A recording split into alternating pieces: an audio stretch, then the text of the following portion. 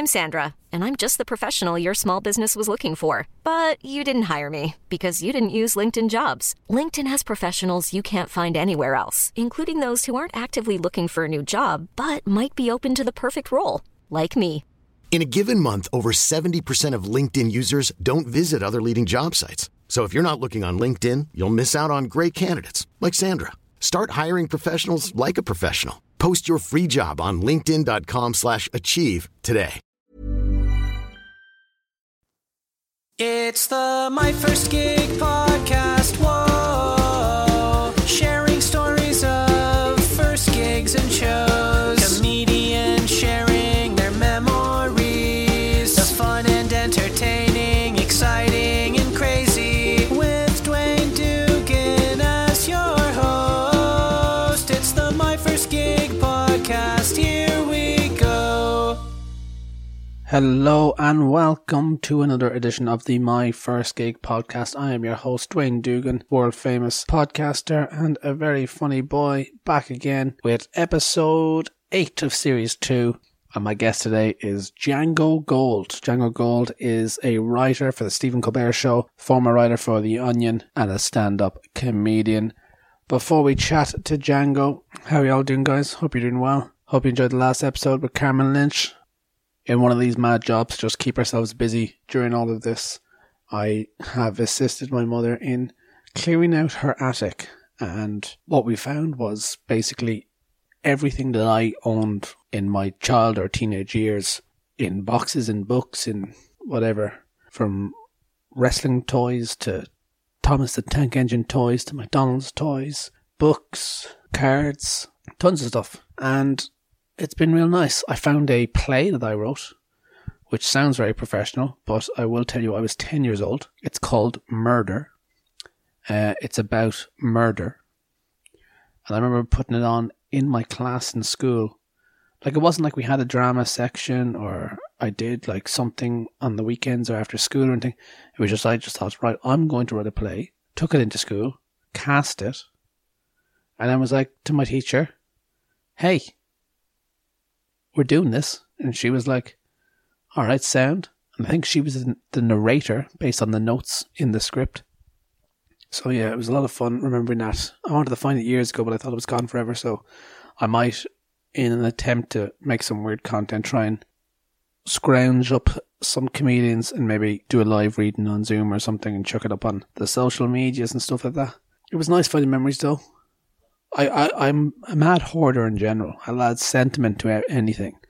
You know, I'll eat a banana and I won't throw away the skin because at the time of thought it was the last banana I ever had.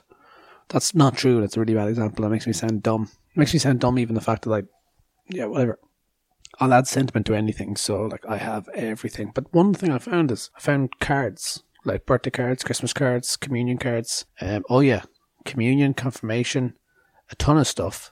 Like, you want to talk about growing up in like Catholic Ireland, that definitely exists. I've got paintings of Mother Teresa. I've got a Jesus on the cross made out of clothes pegs. You know, there was actually one of the funny things was a review for my own communion said that I had a great day. My aunts and uncles came, my brother and sister came, my cousins came. We had a party for 5 hours and then we all watched football, which is mad because at the time I didn't have any brothers or sisters, and aunt and uncles and cousins didn't come. But I guess there's nothing funny about a 10-year-old child or an 8-year-old child being like, hey, made my communion and then I watched football all by myself. Little lonely boy. But yeah, a lot of old religious things, which is mad. I don't think they teach that today like this, unless it was like I can't imagine sitting down with like, hey, make this of Jesus there out of your clothes pegs and your empty washing up liquid bottles. But kids probably won't, I don't know, will kids even have physical memories? Like, they'll pretty much have an Instagram account that their parents have made of all their baby photos before they're even 2 years old. It's like everything's just online now. You don't have to go through boxes and find all these things. You know, if you make a funny video or write a play, it'll be on the internet. Yeah, I wonder if that's a good thing. It's certainly good. I'm a big man for archiving anything that I do partake in or whatever. I've got hard drives full of this stuff, so I guess having it up there in general would help. I don't know. Maybe the podcast, is that it? This is it. This is our memories now. You don't realize this. You're listening to your memories right now. I am your memories. When you're old and you're lying on your deathbed and you're sitting there being like, oh God, I wish I listened to more podcasts. I'll be there in a year being like, I'm here. Now tell me about your first memory of comedy. And so on will be the questions that you hear in your ear right before you pass on through. But luckily, when you hear those questions in your ear today, it won't be for you. It'll be from my guest today. Let's get on with it. Here we are.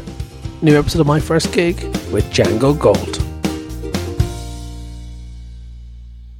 I'm not sure what the scene is like in Dublin, but in New York right now we're on lockdown. And it's very, very ghostly. You know, there's no one out and about, and it's kind of a surreal moment in time. But I'm hanging in there. You're indoors. You're what are you doing to keep yourself busy the last month and a half? A lot of cooking. I got a PlayStation. I've been playing that a lot. Some reading, watching movies. Really, a lot of just kind of like puttering around. You know, I was hoping I would have some kind of ambitious project or something else to keep me occupied, but I'm mostly just hanging out, you know? I think it's you see everybody like on Twitter or something like writing down, being like, oh, turns out, having free time wasn't the thing that was holding back. But I think it's not usual free time. I think it's very hard for us to be motivated right now. Yeah, for sure. What's been your speciality so far, cooking? I cook a lot of Italian food just because you don't really have to do any measuring. Okay. So, I've been making a lot of pasta, like a chicken parm one night. So a lot of that. I've been baking as well, baking brownies, which are nice. Those are the two main ones. And the Colbert Show is still going ahead. Are you still contributing to that while this is all going on? Yes, we're working from home, so either 4 or 5 days a week. So that's something else. That's something to keep you sane. Yes, it is helpful having that. That kind of structure, even if just to wake myself up in the morning, because God knows I wouldn't be doing it on my own. I imagine it's just a lot of those kind of Zoom meetings as if you're kind of sitting around the table kind of discussing ideas and stuff. Do you see much of a difference in how, presenting ideas or even just coming up with ideas in this new situation? Yeah, I mean, a conversation in general can't be as organic because if you're in the room with someone, it's natural for your voices to kind of like overlap and so forth. But I think on these Zoom meetings and Zoom in general, it's more of like I talk, then you talk, I talk, then you talk. Yeah. So it's a little more regimented, I think. Well, we're here to chat about your first gig. Before we do, I want to ask you, if I say what's your first memory of comedy, what comes to mind for you? The first thing that popped in my mind when you said that was The Simpsons. And that was like the first show I ever really got into. Excuse me. You'll have to edit that out. That was here in the U.S. I don't know what it's like in Ireland, but that show is on repeats like twice a day. Oh yeah. So it was a show that I watched again and again and again, memorizing the lines. And so that was the first like piece of comedy that like I really became obsessed with. And what about stand-up comedy then? When were you first introduced to stand-up comedy? I mean, that's hard to say. I guess probably the first special I remember watching was probably Dana Carvey's special. And that was the one where he had like the long bit about like turning chopping broccoli into a song. That was him like riffing on like Ross Perot. So obviously, it's like around like 1992 or so. That's the first stand-up special I really remembered. I actually didn't watch a ton of stand-up comedy until I got into doing it myself. Yeah, that's pretty common now. That special now, would it be on TV? Would you get the tape from somewhere? Was like somebody in the house watching it? I think it must have been on television, probably Comedy Central. Back in like the mid-90s, Comedy Central only had like a very small amount of content, so they would run and rerun the same TV shows and the same specials over again. So it must have been on Comedy Central. Very nice. And so, yeah, you say you didn't go to see much stand-up then until, or kind of even watch stand-up until you started to get into it. So we're talking 2009. What are you doing in 2009? Are you working? Are you in college? 2009, I just graduated school, more or less. And at the time, I fancied myself a musician. I was playing a lot of guitar and piano. And I was living in Boston. And there was this little bar near my apartment called The Alchemist. And I would go there on Monday nights and perform like little acoustic guitar songs. And at that same open mic, comedians would come by and run their 5-minute open mic set. And after a few times watching that, I got the idea in my head of, I could do this. I should think up some jokes, you know. So at that point, I got a notebook and just started jotting things down. And after about 2 weeks of that, I went up there and did my debut. And that was what I would say is my first time on stage as a comedian. Was it music that you wanted to follow, or what was the plans after graduating school? Were you heading, I guess, any idea of where you wanted to go? I don't know. I mean, at the time, I was just like an English major with no real direction. I mean, I knew I was pretty good at writing, and I knew I liked writing. So I figured like the logical extension of that is I'll be a journalist. That seemed like a job that a writer would do. So I was like vaguely pursuing that, but not with really any passion or skill. And I was just kind of like messing around, really. And music was never really anything that outside of fantasies that I thought would be any kind of career, you know.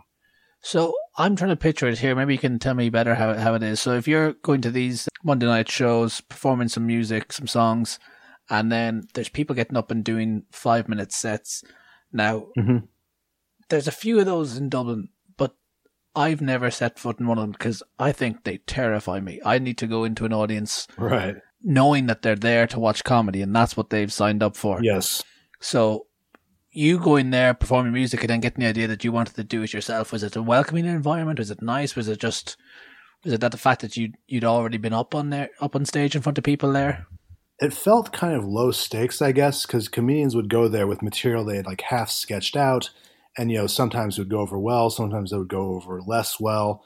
So based on seeing that, and based on like it not seeming to have any huge impact, like it wasn't like a big fanfare event. It was a very casual neighborhood thing. So I'll put it this way, I was no less intimidated by it, or rather I was no more intimidated by it than I was by the idea of doing music. And in a sense, it felt even less scary because music, you know, you have to be able to you have to be able to play, use your fingers and sing and so forth in time. And it has to be very precise.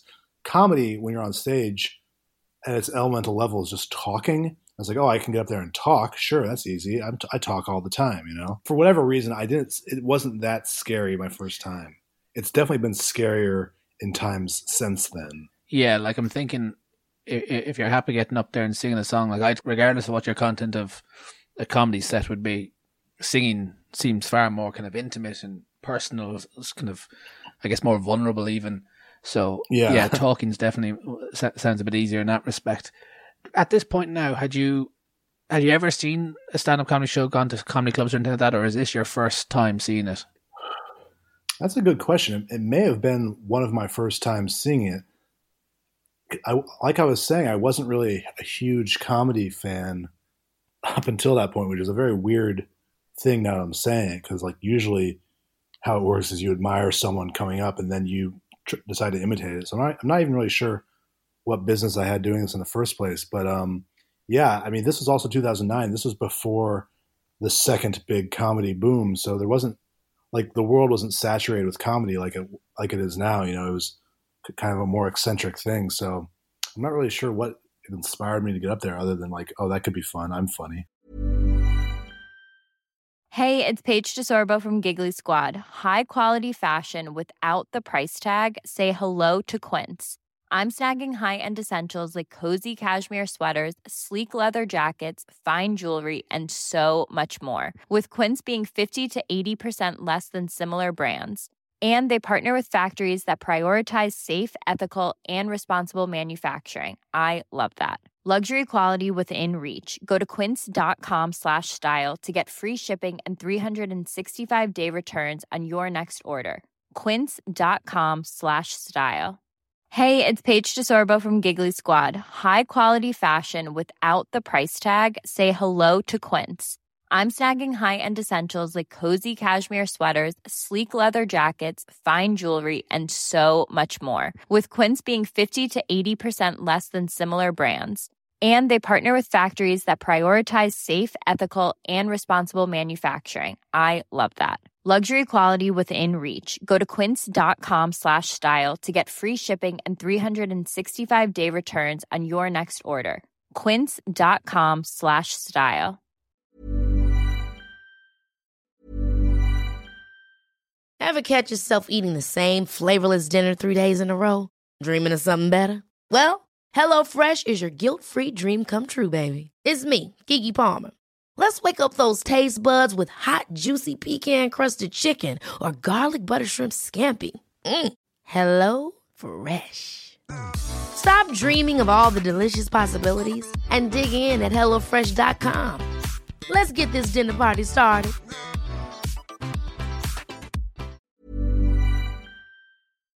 Did you kind of befriend any of the people getting up there doing 5 minutes before you gave it a go? I had known them in certain, like, I'd seen them around, but I wouldn't say any of them were my friends. Like, we were friendly. We would see each other at these events, but I didn't really start to know any of them until I started doing the comedy. And at that point, you start hanging out with people at bars after shows and so forth and so on. So then it became more of a social thing. But at the time, I was like a total like stranger in the strange world. So when you decide then, right, I actually might go give this a go, like what do you do then in preparation? Do you give yourself some time? Do you how do you go about writing when, I guess it's obviously you've, as you said, as an English major, writing is something that you enjoyed, but writing a set that you're going to then recite is a very different thing. Yeah. If we're talking about 2009, if I recall, I just had this notebook and I would just start writing stupid ideas that came to mind. I think one of the first jokes I wrote was like kind of like a one-liner. The joke is essentially, so my friend and I have a running joke about treadmills, and it's like, concise shit like dumb like that. So if I recall, I was doing a lot of like one-liners and short line jokes like that. I don't really remember how I was doing this other than just like if a funny idea popped in my head, I would write it down. And because I was such an amateur, I had no like filter as to what was good or not. If it was a complete joke, I just wrote it down and it was going in the act. My standards were not very high at the time. Sure. And like, was this a thing then when you decided to do this?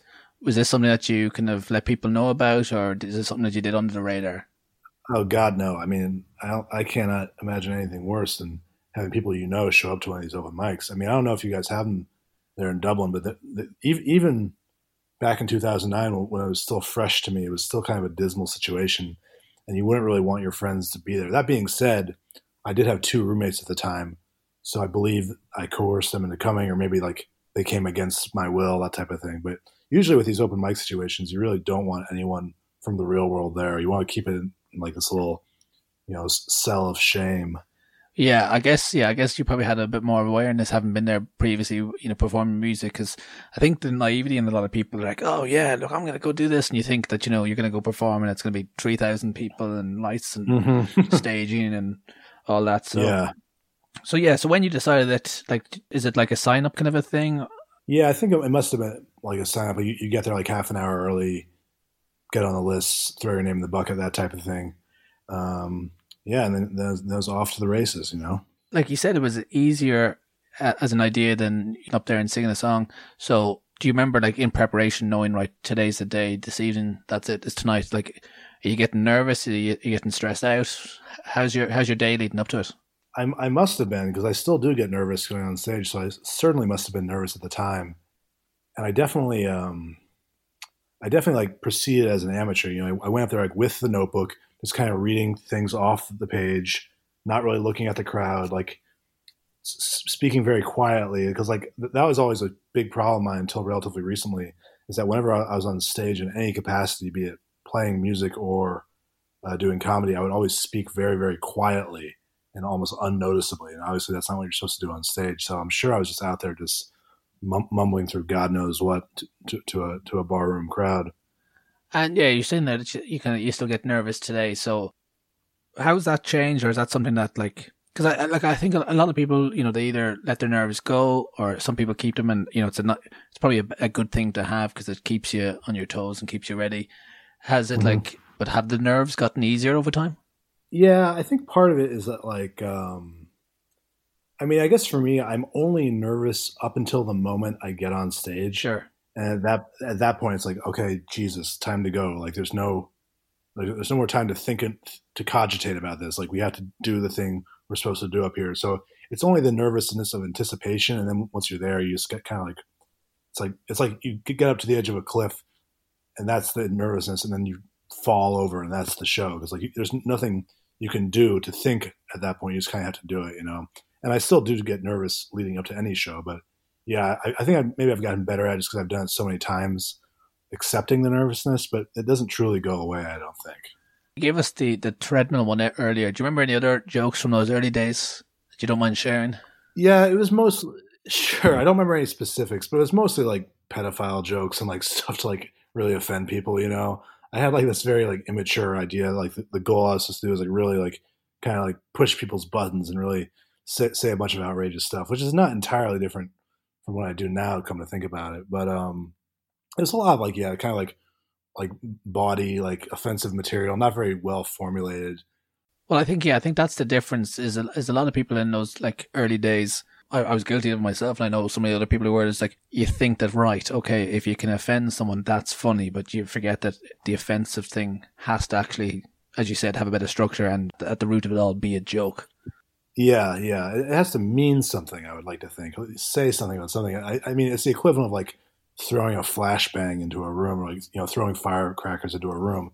It's just like a bunch of noise, essentially. It's taken a while before I can like harness that noise into something a little more useful, I would say. Any memories of that night? Did they go well for you?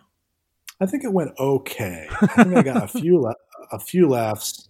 I remember at one point telling some joke that didn't really land, and just looking out and seeing like the silent room, and like just kind of thinking to myself, "Oh yeah, that makes sense. That would happen." Like, because you've never done this before, so you don't really have like the cause and effect of how it works, and just like realizing, oh yeah, if you fuck up and say something that isn't funny, you're going to get a silent room, and that feels bad. Like, put that memory away. You might need that later. Like, so I remember that reaction, and I think I must have got off on stage and been really hyped about it, because from that point on, I was doing it a lot, and it kind of like led into, you know, doing it for the past 10 years. So I guess it was a favorable experience. You're the most either modest or honest person, because everyone's like, oh yeah, when well, like for, I guess within context of it being your first gig and all that, but yeah, you're the first to just go, it's okay. Do people usually say that they crushed it up there? Well, like if I had to answer mine, I would have said mine went very well. Now unfortunately I've got a tape of it and I've seen it back. It is dreadful, but like, right. People didn't expect anything of me, including myself, and it went a lot better than that. But, you know, within that context. But I think it's definitely, relatively speaking, when people say they did well, but it's always just, I guess, because they have nothing to compare it to. So, yeah. And I guess that's the driving force to want to go up and do it again. And also there's a selective memory at play where, like, you know, assuming that you're a narcissist because you're doing this in the first place, you're going to only remember the things that reflect well on you, you know, so you remember the one laugh you got in 5 minutes of otherwise silence. I think that's a driving force for a lot of comedians. Yeah, and I've seen photos of my first show, and there's a lot less people in the photos than there is in my memory. A lot less. Right. So once you did it, you wanted to do it again? Was it like a kind of a thing of, right, I need to get back up there, or is it a kind of a thing that you kind of dipped in and out of for a while?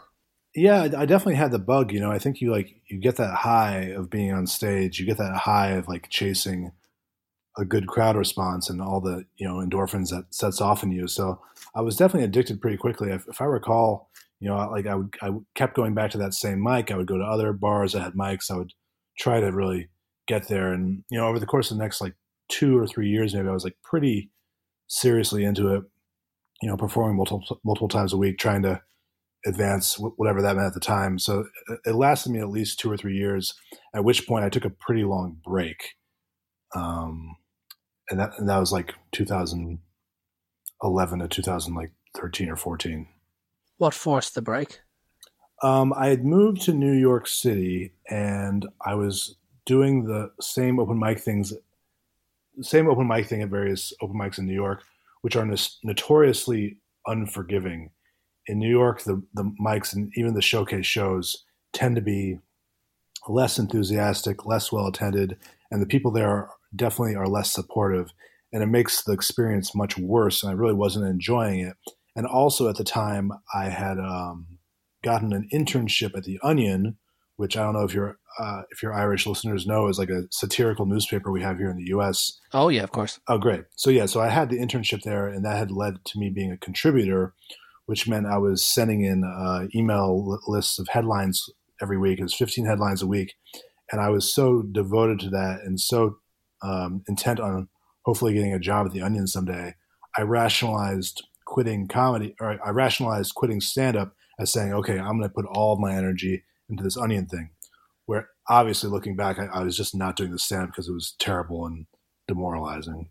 But that's also something that I was curious about. So you wrote for The Onion for a few years, and then obviously now writing for The Colbert Show. How do you manage, I guess, having these other outputs of, I guess, what would be comedy writing, but then also still trying to maintain writing for yourself when needs be? Yeah, it can be difficult. I mean, it's a lot of, like, my job and my private stand-up, my private comedy, they all takes a lot of time and energy. But one thing that happens when you start doing this a lot is that it becomes hard to turn off your brain, so that I'm always basically generating ideas for something or another. And it's just a means of like thinking, okay, I'm going to work on some stand-up today, or I'm going to work on some writing today. So it becomes one of those things that just is like very, very automatic, I would say. I don't really have to try to motivate myself because I'm always doing it at this point. So it probably has you in a good headspace for what you're doing then. Yeah, I mean, it's great in terms of productivity. It can be kind of exhausting. And I'm also concerned that I'm not even aware of how exhausted I am sometimes because I'm just always doing it. I'm like when Wile E. Coyote realizes he's running over thin air off the cliff. I'm always kind of waiting for that moment to happen where my body's like, okay, time to stop thinking and writing and thinking. But so far so good. And look, sure, maybe some of this time here now might give you a day or two to switch off at least. A bit more PlayStation, a bit more cooking. I've certainly had more than a day or two. Tell me, what was the name of this bar where the open mic was at? It was called The Alchemist. And The Alchemist. In the neighborhood of Jamaica Plain, Boston. But unfortunately, it has since closed down. I don't know if there's another bar in its place or another restaurant or what have you, but sadly, The Alchemist is no more. But it was a great little spot when it was there. What I want to do to leave it with this is if I could take you back to The Alchemist, but take you back today and right before you're going to go up on stage for the first time, you got your jokes ready, you're going to perform in front of a crowd, and you were able to take yourself aside for a minute or two, what do you think you'd say to yourself if you had that chance? Speak up, engage the crowd, which are still pieces of advice I still find myself having to do even to this day. Because sometimes I feel like I'm just reciting jokes as opposed to like engaging, having a conversation with the crowd. I think that's something I still have a problem with right now. Actually, I might go again with that, except instead of The Alchemist, if I could do it when you're going to those New York clubs and you're kind of, maybe it's not as welcoming, not as friendly, what about somebody in that kind of situation? What would you say to them? Fuck these guys, man. They don't know a damn thing. Plain and simple. I mean, yeah. I don't have a lot of positive connotations with that period of doing mics because you're just showing up, not knowing anyone, playing to a dead room, going home. Not a lot of fond memory lane trips down there. What got you back into it? I'd always wanted to get back into it at some point, and I think I'd been off it for 2 or 3 years, and I just had the hunger for it again. And I was also I'd also moved to Chicago for this job at the Onion, which I'd ultimately gotten. And I was like, oh, it's a new city. We'll try this out, see how it goes. I feel like I've developed a little more. Maybe I'll be a little bit better at it right now. And, it worked out much better in Chicago. Chicago, for the record, very welcoming, great comedy scene. I think I really, really was able to develop there just because it's friendlier, more social, and there's just more options than you would find in New York. Thank you so much for chatting your first gig, your first time on stage with me tonight. No problem, Dwayne. Thanks for having me. There we go. Thank you very much to Django Gold for joining me today on the podcast. Hope you had fun, guys. If you'd like to go follow Django at Django on Twitter, go watch the Stephen Colbert Show. He's still working on it. It's still airing, even from people's own houses. So go check it out. Support him that way. If you enjoy the pod, head on over to @MyFirstGigPod, wherever you have your social media, as long as it's Facebook, Instagram, or Twitter, and tell me that you had fun. If you enjoyed me chatting to you and whispering earlier on your deathbed, and you would like me to actually say nice things on your deathbed, as opposed to, you're going to die, which is probably the most insensitive thing that I've just said, considering that there's a global pandemic going on. But sure, that's what editing's for. And sure, Haven't I left it in? Sure I have. How many times have I said sure now? Too many times. But has it distracted from the fact that I was just joking about debt? Oh, you betcha. If you've enjoyed listening to me, so go over to @DwayneDugan, give me a follow, like whatever. I used to be a comedian. I don't have a clue what's going on now. Will I ever gig again? Who knows? Will there ever be podcasts again? Of course. That's all there is now. Just podcasts and pandemics. Sounds like a snazzy brunch that you have to buy a ticket to, and there'll be like a reverse auction for like a yacht or something. Podcasts and pandemics with Dwayne Dugan. Today we're raising money for all the people that... see, there we go. I'm going to go away before I say something really bad. Hope you had fun in the episode today, guys. We'll see you back next week with another episode of My First Gig podcast. Until then, cheerio. It's the My First Gig podcast. Whoa.